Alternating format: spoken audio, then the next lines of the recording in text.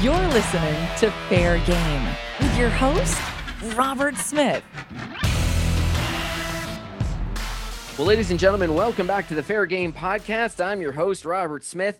Today's guest is the CEO of a company called Fair and Event, and their company provides a variety of services to our industry. Jake Spurley is going to tell us about that. He's the CEO. He joins us today from Portland, Oregon. Jake, welcome to the show. Robert, thanks for having me. Super excited to be here. I'm glad you could be here. For the 9 listeners, I think we're up to 9 now. For the 9 listeners, would you go ahead and give us a quick background on Fair and Event and what services you guys provide the fair industry? Yeah, so I really got my start in the fair industry as a concessionaire, traveling all around Oregon and Washington with my little food truck.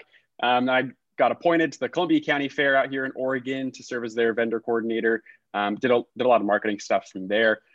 From there, I really loved it and really saw that our industry needed some help with some solutions, especially for the vendor coordinators. So that's really how Fair and Event was born. From there, we offer a suite of solutions, as you kind of said, Robert, but kind of our bread and butter is the booth management tool to really help folks save about 48% of their time managing their vendor applications. So if you're a fair and you have, your commercial building, this is the type of software or whatnot that can help manage that application process. Yep. Commercial exhibitors, food exhibitors, or concessionaires, whatever you want to call them. Anybody that basically occupies a booth or you need to manage booths, applications, payments. We also have an interactive map builder, so you can kind of map out all your different booths. Got it. That's all a perfect candidate for our solutions. Got it. So when I went to both, I think it was the Connect Marketplace and BizBash in New York City, when we did the booth application process, you literally could go on to an interactive thing within BizBash's website, and you could click each booth and see who was in that booth and what their website and phone number and whatnot. Is that the type of thing that you guys are producing? Yeah, absolutely. So that's part of the interactive map there. So just kind of come standard when you create your map, it's all interactive. So you can see, hey, what booths are available, which ones are reserved. And then you as an exhibitor, once you get assigned to a booth, the booth kind of changes colors and shows that you're assigned to that booth. So which is super nice for attendees too, because attendees want to see where things at. So they could check out your profile, see what you offer, check out your socials, see what other events you're going to, kind of create the engaging interactive experience between exhibitors and the attendees as well. So what made you want to go from your food truck and doing concessions to doing this type of thing? Yeah, I mean, it was kind of a whirlwind, right? I loved traveling around. I had a food truck called Sausage King. Don't laugh at the name. It was a high school idea, and I knew that college wasn't going to pay for itself. I was like, this whole fair gig is kind of cool because I grew up in 4-H. So, fair was the best week of summer, and it always will be the best week of summer. And I figured, if I could just hit up these fairs, a couple of them a summer, I can do it while I'm in college. I'm not going to do school during summer. I can make a little bit of money, pay for the beverages and food, and of course the textbooks that I need to go to college. And from there, there was an opening on the fair board in my hometown fair, and I was like, this would be super cool. This has been my dream to be more involved with fairs and kind of do that whole bit. Because growing up as a 4-H kid, you think, being on the fair board is basically being the president of the United States. And I saw the opening, and one of the county commissioners knew me, and he's like, Jake, we really need you on this board. You have so much knowledge. And I'm like, hey, at the time, I think I was like 20 or 21.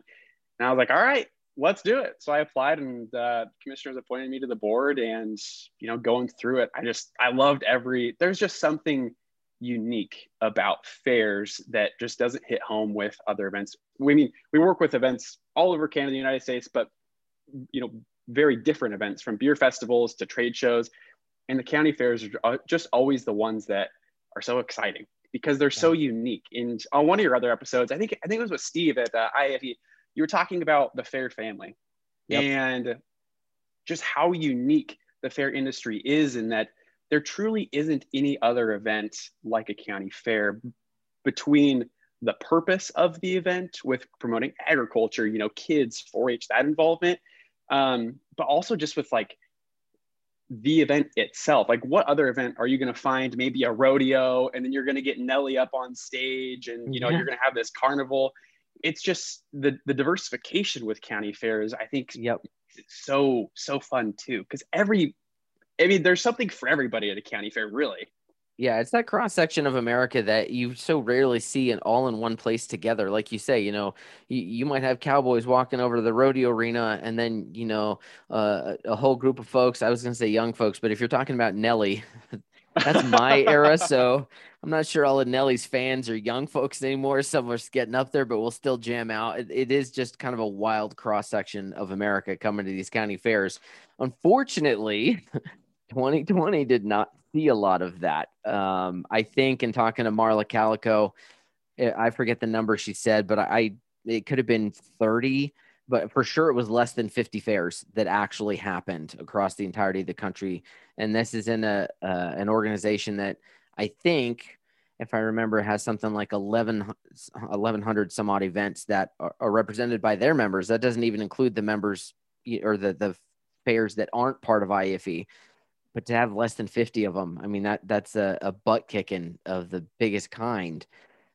Looking back at 2020, I want to get a sense from you. Mid-March rolls around, Houston cancels, South by Southwest cancels, the wheels come off the bus, and all of a sudden everything's canceling. What are you thinking when you start to see all of these major events just closing up shop? Yeah, I think there are definitely two feelings going through my mind at the time. One was the optimism of, in Oregon, at least, we're not promised, but hey, if we quarantine for a month, it's all going to be gone. So the optimistic side of me was, this is going to be great. Everything's going to shut down. We'll be good to go by summer. And then as you kind of keep going and you're like, well, this isn't really what they said it was. It was tough. We just launched one of our newest features, which was that booth management feature we've been talking about. And, to have a whole bunch of folks, county fairs, just so excited for this new solution to help them. And then it's just like all your hopes and dreams that you've been working on for a year and a half just blow up. And people get laid off. And it was, I think, everybody on the team, it was a very somber time. It was very depressing, because we all just want to attend these events and help these folks, help the fairs, and we couldn't do what we wanted and do best, was to help them solve their problems. And I think for us specifically, it was tough because there was do we go virtual? Do we try and build this virtual platform, or do we just put our heads down and keep building our platform to just be better for when we return back to live events? And we went option number 2, just make our platform better. But there's a lot of times where even at the end of 2020, you're like, did we make the right decision? Should we have went virtual? Hindsight 2020, it was impossible to make a great decision because we just don't know. For sure. But there was even today, seeing events already starting to cancel in 2021, I think it's almost impossible to not be in the mindset of, is this ever going to end? When's it going to end? When can we start helping folks again? And I know that's definitely where a lot of folks' minds have been. Well, I know that it was really nice to start to see some movement down here in Florida. I know that some of the fairs in Texas are starting to talk about going. Unfortunately, Houston had to cancel again. I haven't talked to Chris Bowman down there yet on the show. I'd love to get him on. I have a feeling there's a lot more than just than Houston happening there. I think there's probably some local politics that might be, kind of getting involved in the mix there. But, all across the country, I'm seeing carnival warehouses posting almost daily, various states that are starting to relax some of their restrictions. We're starting to see things going from, maximum of 100 people at an event. Well, you can't even pay the box office people to cover 100 people in an event for the day, but we're starting to see that relaxing and now you can have an event to 500 people or 1,000 people or I don't know. I just feel like in this industry, and we've talked about it over and over again on the show, that we can have safe events. We were probably the most prepared of any industry because we've dealt with E. coli and H1N1 and all that stuff. But hey, when the government says no and they won't give you a permit, what are you supposed to do? Your business, though, I'm curious because so many fairs have had to furlough and lay off people. How many employees do you guys typically have there at Fair and Event? 6 going on 7 here pretty soon as we Okay. expand to Canada. So that's 6 jobs that just one small company, very small company creates. Did you have to lay anyone off during the pandemic? Luckily, we did not. We were actually able to grow the team. So you expanded. We expanded. That's impressive. What did you guys do in order to make sure that you could expand? I mean, I understand it's only 6 people, but that's still 6 jobs. And most fair offices, don't have hundreds of or thousands. Most fair offices probably have between about 5 and 20 employees. So how do you guys manage to expand in the middle of all this? I think it all comes down to what we call the exceptional experience, is that we really say that we will never be perfect. And it all comes down to caring and like actually truly caring about people. And we care so much about the events that we work with, fairs, whatever, but also our internal employees too. It was more of a conversation of, look, we will not lay anybody off. That's not an option, because there was no plan B. It was plan A, and this is what we were going to do. And it was just a conversation of, hey, look, we care about each one of you guys so much. You losing your job is more than just you losing a job. It's affecting your family. It's affecting your kids. It's affecting your retirement. It's affecting your career. And it just wasn't an option for us. So it was a conversation between an internal conversation of, hey, here's what the landscape looks like. Here's what finances look like. What can we do collectively to make this all happen? We just came up with an internal game plan of, how things were going to work and how we were going to, survive and make it through. And we were fortunate that, that plan has kind of come to fruition and we've made it work. But it really just came down to caring about, our internal folks, but also the external folks too. Because I'm sure as you know as well, you start to build these deep relationships with people, and it's much more than, we're not just a solutions provider anymore. We're a partner that when, stuff hits the fan, they can call on us and they can rely on us. But that's it's a back and forth relationship. When we need something, we feel that we can, call on our partners as well. And it's really just been that camaraderie, of, we just all care about each other. We just all made it work. Yeah. Well, and you talk about building those relationships, which is the absolute key to any sort of success in this industry. And in most businesses, building a relationship of trust. You're now looking at an entire landscape out in front of you of clients that contact person may not be there anymore. You have long-term clients that maybe, the marketing director or whoever it was that was your contact has been furloughed or may not be coming back. And now you got to start over. You got to start building those relationships again with a fair or a client that in this case, you just, they don't know when things are going to come back. They don't know when it's going to get back to normal. And so it does put, do you feel like it puts some sort of pressure on you guys to be able to rebuild those relationships with people that are, potentially now brand new to the industry? Yeah, absolutely. There's some that are, fortunate enough that we still have those contacts there, they were able to keep their job. But then there's the other folks where you're now making all these new relationships. I've had a contact down at the big Fresno Fair in California, and their concessionaire individual who was there for many, many years is now gone. So it's like, well, yep. Crap, where do we go now? And I think luckily we have a good, reputation, and we are so focused on the people. It's pretty easy for us to, make new friends, because at the end of the day, we're just here to help you solve your problem, sort of deal. But you're right. It's half of it's frustrating because you're like, shoot, I just spent all these years, whatever, building this great relationship, Yep. When I go to their fair, they buy me a beer, whatever. And now it's like, oh crap, I got to pay for my own beer now. Geez, what is this? But no. It's one of those things where sometimes I would say it's a little bit frustrating because you work so hard to build up that relationship. But on the other side, we always see unfortunate events as opportunities. This is another opportunity for us to go build another relationship with somebody who might be, 10 times cooler. Don't tell the other person that. But, right. It's so much of life. And I think especially our industry, and especially this situation, is based on, this is all an opportunity. It's just our job to figure out what is the specific opportunity. And it might not be the opportunity you were anticipating. But I'd be willing to bet that a lot of us in the industry have either one, learned something about ourselves during this time, or two, learn something on how to pivot or how to be better. So really, it's an opportunity. So you mentioned learning something about yourself during this whole pandemic. What have you learned about yourself? Ooh, hard hitting question, Robert. I like it. Let's go. Let's go. Let's get to the Let's meat and potatoes here, Jake. I like it. No, I like it. It's funny because I'm a big advocate on having a resilient mindset. And I think that the number one thing that I learned about myself is that everybody says just to trust the process, right? It's like, oh yeah, just trust the process. Like, what does that tangibly mean? You know?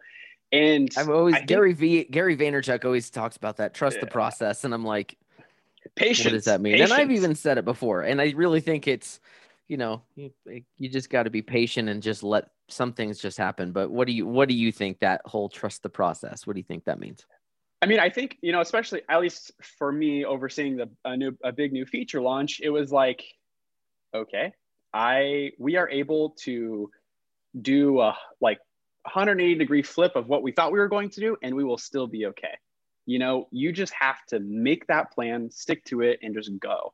And I think the biggest part, I guess, to my building my resilient mindset was, if things don't go as planned, like, that's okay.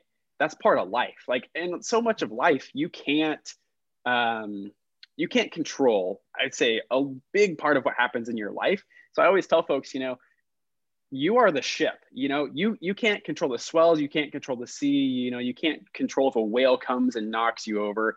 But what you can control is how you steer the ship in the sea. And I think so much of our industry, life, whatever, what I've learned is I can only steer my own ship. And whatever the sea's doing is okay. It's happening for a reason. And this is trying to show me an opportunity or lead me to something better. All I have to do is stay on the ship, stay the heading, stay the course, and drive it the best that I can. I like that analogy. You can only control what your ship's doing. And your ship is now into 2021, and we're, just about through the first quarter here. By the time this airs, it'll be, kind of beginning of April. So we'll be through for first quarter. I'm curious, what are some of the goals you've set for yourself and for your company the rest of the year? I think it's funny that you mentioned goals, because I think it's very difficult to set goals in such an uncertain industry. And the last thing I want to do is set goals for the team that might be 100% unrealistic. And really the only goal we have through this whole thing is there's really two of them. Goal number one, support our events that work with us the best we can. We constantly are checking up with them quarterly. Hey, one, how are you doing as an individual? Two, how is your, fairgrounds doing, your fair? What does planning look like? And is there absolutely anything I can do to support you better? That's goal number one, take care of our folks. And goal number two is to take care of ourselves. Because if you don't take care of yourself, you're not going to be, you're not going to be productive. You're not going to be at your, prime time, game ready mentality when things get back to normal. And, obviously that's more focused towards the solutions folks, but, for developers, it's a little bit different. Develop new features, fix this, whatever. But I think it's very, very hard to set goals right now that are sales oriented, whatever, numbers oriented, when who knows, this might be 2020 part two. You just have no idea. It has been a big challenge. And I know in speaking to fairs, with their planning for potentially having a fair in 21, this also presented all the unknown is just a massive challenge because, you think about some of the California fairs are already thrown in the towel. LA County's already canceled or, and we had Walter Marquez on the show, who's the interim CEO, and he alluded to, they're not going to have the rides. It's not going to be a traditional fair. They will have some kind of event. But when you've got events that, like them, they're already thrown in the towel. The ones that are planning, I think, is just, I don't envy them this task. As a performer who my job is to show up and, make sure that whoever is there has a good time. That's what I'm focusing on. I don't envy them having to try to plan and navigate through this. It's just, I don't know how big businesses like that how they do it, because there's just so many different options. I know me personally, I operate best on certainty, and there's none of it right now. Yep. And I think so many people do. And I think that's why so much of what we have to focus on right now is mindset, because we're in an industry that thrives and succeeds on certainty. Pre-sale tickets, for example, we are guaranteed those tickets are sold, money's in the bank, we're guaranteed, Robert's going to show up with, the, what's the exhibit you do? The fortune teller, fortune right? machine. Yeah. Conjure fortune machine. There you go. Yep. He's going to come up. That's, the kids are going to love it. Everybody's going to love it. Our industry strives on certainty, and we have absolutely none of that right now. Yep. At least in Oregon here, the restrictions are changing every other week. So yeah, I was going to ask you about that. What's it currently look like up there in Oregon? I don't even want to talk about it, but if we must, it's an absolutely no bash to Oregonians, our Oregon governor, anything like that, because I don't envy their job. But every 2 weeks there is I think they call it like a review. So and it's based off cases per 100,000. So if you're within this, and there's 4 different levels, like extreme risk, moderate risk, low risk, and no risk. I don't know. But based off what category level you're in determines what can be open. So in the county that I'm in, restaurants just reopened. They're probably going to close down again because our cases went up a little bit. It will push us into the worse bracket. So, but it's different county by county, and it's changing every other week. And think about the restaurants and the businesses, one week you can be open and you're, serving food, whatever, indoor dining, life is great. And then the next week you can do to go, and maybe you're seeing a tenth of the business. So and I've seen some, I can't remember where it was, but I saw one place, there was an article where the county line is right down the middle of the street. So literally restaurants on one side of the street could be open to like 50%. And on the other side, they were still closed for takeout only. Yeah. Literally. And you're talking about a street that's got like 3 lanes, it's 2 directional lanes and a turn lane. Mm-hmm. It's 35 feet between the two, and one can be open and one's not. It's madness. It's like what do you do? I was talking to I was talking to the who was it? I was talking to some fair out in Idaho, and kind of how Idaho's shaped, kind of the panhandle up north. All the folks from the Washington side that were trying to have events just drove like 20 minutes across the border to the Idaho side, and were holding their events on the Idaho side. And, I was like, all right, sweet. Life's great. We were talking about I think it was Alexia Jordan from, I think she's at North Idaho State Fair. Yeah. I might be mixing it up. But she was saying something like that literally you've got stuff that over in, I guess it's Spokane, that's like closed, but they drive 25 minutes up the road and they have more availability on the Idaho side. Yeah, it's absolutely insane. But what do you do? What do you do? Vaccinate people and get it over with, and let's go. Let's open this thing up, because this whole government handing out money thing is just not working for me. I would rather go and do my own thing and earn my own keep. I don't want money from the government. I don't have a choice right now. We didn't have a choice with the PPP. Like, we had to do something to be able to make sure our mortgage is paid. But I don't know. Too many different people making too many different decisions. That's gotten way too politicized. I'm done with it. I'm ready for just good news. I'm ready for corn dogs. I'm ready to see that Ferris wheel lit up at night and see those little piggies running around in a circle on the pig races. That's what I want to go see. Maybe that's actually, you bring up an interesting point. Too many people making too many decisions. And who's great at making decisions? County fair boards and their directors. So maybe we're onto something here. Maybe we just need our county fair directors to just be calling the shots, because they know all about organization, calling shots, and only having one decision maker. I will be reluctant to say anything ill about county fair boards or state fair boards, because in many cases they're the ones that are signing the check that pays the entertainer. And listen, everybody's got their own setup and how they run their fairs, some efficiently, some less efficiently. But I think what we all can agree on is that they can't make the decisions if the county health departments and the states don't say, here's your permit, you can go. And we got to get to the point where that can happen. I am curious from you, what's something positive in these last few minutes that we're on with you? What's something positive that has come out of this pandemic for you? Ooh, for me personally or the company or both? Both. Let's do that. We're going to throw caution to the wind, both of them. All right. Well, we'll start with me first. I think probably the biggest thing is having a more, again, it comes down to the resilient mindset. You can only coach, teach, and train your mind so much when you aren't affected by super adverse situations. You know, it's kind of like playing a sport or learning a new thing.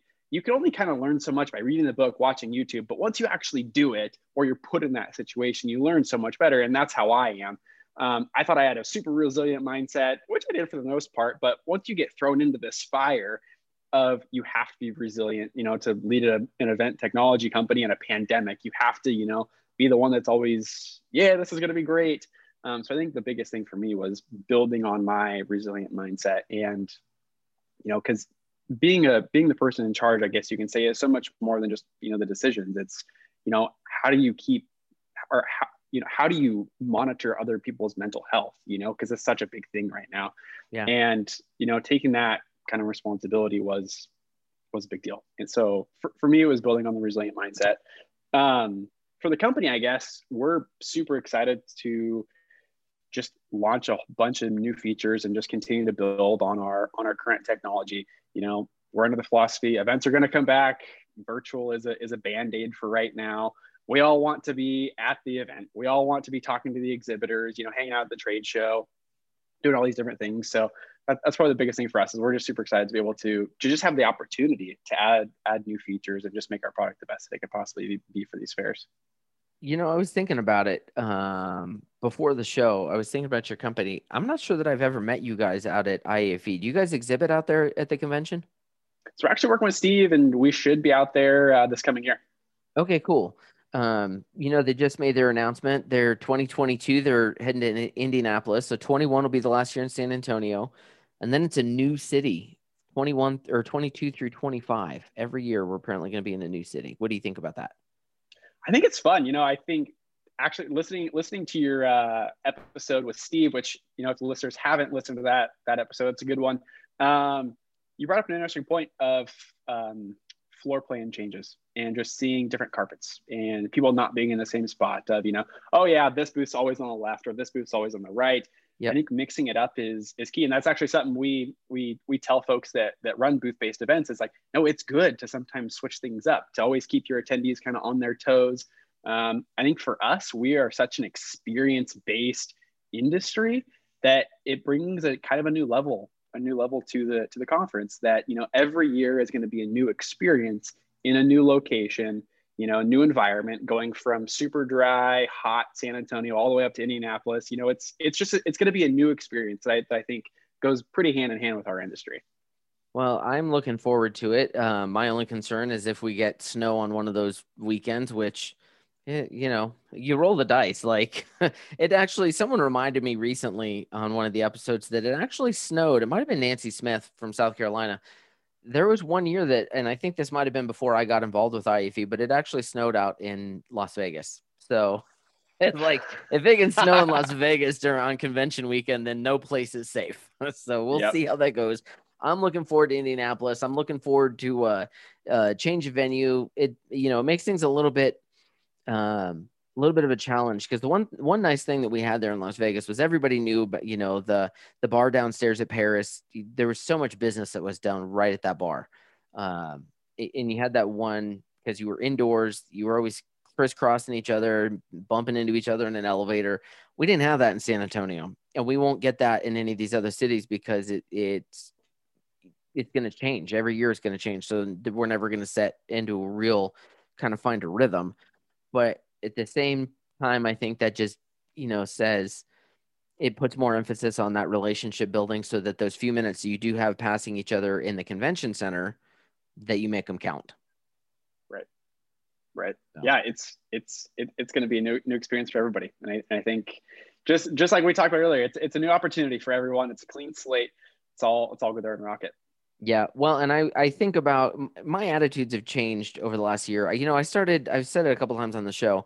I finally started reading around Thanksgiving. I'm a person I've probably read 3 books in 10 years. And then as of last Thanksgiving, I just finished last night Jocko Willink's Extreme Ownership book. And that's, I think, is the 10th book I've read since Thanksgiving, which is just, it blows my mind that I just am going through reading so much. And I'm picking up some things that I'm really taking to heart. One of the which was from Jocko Willink, who, for those listening, if you're not sure who Jocko is, he's a retired Navy SEAL. He was heavily involved in the battle for Ramadi in Iraq. He has this attitude of something bad happens, good. What's the good that comes from it? So he'd have, one of his guys would come up and say, boss, we didn't get this. I didn't get selected for this command. And he would say, good. Now you've got more time to put in more training. And it's the same attitude. Oh, I didn't get a promotion. Good. Now you've got more time to build out, improve your skills so that you get the promotion next time. Oh, my business is shut down because of the pandemic. Well, good. More time for you to improve your own health. Or good, instead of just sitting there wallowing in your misery, his attitude is good. What's next? And that's kind of what I think when it comes to from the pandemic to moving to Indianapolis, because I hear some people that have been like, oh, but we won't know where the Circle Bar is. How are we going to meet anybody? And I'm like, good. It's going to force you to innovate and get more creative with your marketing. Yep. Yep. No more excuses. No excuses. And this is, flat out plug for Jocko's books. Extreme Ownership is absolutely a fantastic book. I think anybody who is like yourself, a CEO, if you've got a team of people that work beneath you, I think every fair manager, and not only that, I think every board member in this country should read the book. It's just a fantastic book on leadership. And it's one thing to read leadership books from business people when there's only so much skin in the game. But when you read a leadership book from a Navy SEAL whose decisions were literally life and death, and those same decisions can be applied to business, it hits a little bit different. And full disclosure, there's no affiliate link, there's no commission here on this. As cool as it would be if to know Jocko, it's not like he's messaged me and been like, hey, sell my book. There's none of that. It's just a fantastic book that I'm recommending. Listen, we're getting towards being about out of time, but I wanted to ask you, what kind of personal toll has this pandemic taken on you, and what are you taking out of it as you move into 2021? It's a tough question. I ended on the big one. He ends on the big one. I think, full disclosure, I think so often leaders are expected to always rise to the top. It'll all be okay. That's kind of your job as a leader, to ensure that everybody else is okay, kind of before yourself. And I think coming from the top, it's been extremely hard. There are days when you wake up to the alarm at 6 a.m. You're like looking around, you're like, all right, well, nobody's planning their events. What am I going to do today? Right. Who am I going to call today? Who am I going to try and, talk to today? And I think there have been many days, and I need people to understand that it's okay to have these days too, because you have to have bad, crappy days to appreciate the good ones. And that's why when there were many, many bad days, I wasn't, you don't get down on yourself. It's like, this is a crummy day and I'm going to make the best of it. It might not be how I wanted it, but it's, it is what it is. And there's going to be better days ahead. So there have been many, many bad days, but there have also been super awesome days where, you finally get to talk to that new person at that new fair. So it's been an interesting experience that I probably wouldn't trade for the world, because there's so much personal development that happens within yourself in these bad times. That's why I try and preach, every bad situation is an opportunity. There is no like right, wrong, whatever. It's opportunities everywhere. It's just how are you going to choose to look at it? So I will never say that it was just roses and life was great, but you just have to find the opportunity every day. Well, it's funny you mentioned roses. My mom, I don't know where this memory just came from when you mentioned roses.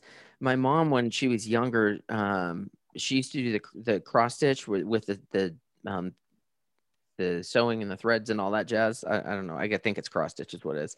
But there was one thing she made once where it was a rose bush, and it said something to the effect of, I can complain that rose bushes have thorns, or I can rejoice that thorn bushes have roses. It's so weird. Our listeners are going to be like, where did that come from? But you mentioned roses and, kind of looking at the bright side, and it immediately brought back this thing from when I was a kid. I used to, it was hanging on the hall in our house, and I'd see it every day on my way to school. As I'd open the door to walk out to go catch the school bus, it was always, I can complain that rose bushes have thorns, or celebrate that thorn bushes have roses. And I always thought that's always an interesting way of looking at things and an interesting perspective. So you mentioned roses. There it is. 2020 is up to you guys, you listeners, whether it was a rose bush with thorns or a thorn bush with roses. With that, Jake Spurley, before we go, everyone on the show goes through a little speed round of questions. So I'm going to ask you 6 quick questions. You give me your best response. Are you ready? I'm ready. And if you've listened to the episodes, you might get it. One or two of these questions may have already been asked, but you understand how this goes. No pressure. No pressure. Feels like Jeopardy. Jeopardy. Yes, you can do the come from behind win. The poor gal that was in third place and had no prayer. She still won. All right, here we go. Question 1. You can eat only one fair food item for the rest of your life. Which fair food item do you pick? Ooh. I would have to say a gyro. Fair enough. Would you rather drive a car or a truck? Definitely the Cybertruck. The Cybertruck. Look at that. How he tried to combine it. Yeah, all right. Who's your favorite music artist? Oh, I would have to say my buddy Dierks Bentley. All right, nice. You can have a guest role on any television show, past or present. Which is it? Shark Tank. There you go. One of our guests was on Shark Tank. If you go back and listen, if you go back and listen to the episode, I think it's like 209 maybe, with Scott Tyndall, who's the former fair manager down at the Greater Gulf State Fair. He was on Shark Tank once. Interesting. I'll have to check it out. You'll have to go check it out because we talk about it a little bit. If money's no object, where's the first place you travel when the pandemic ends? Ooh, I would say the British Virgin Islands.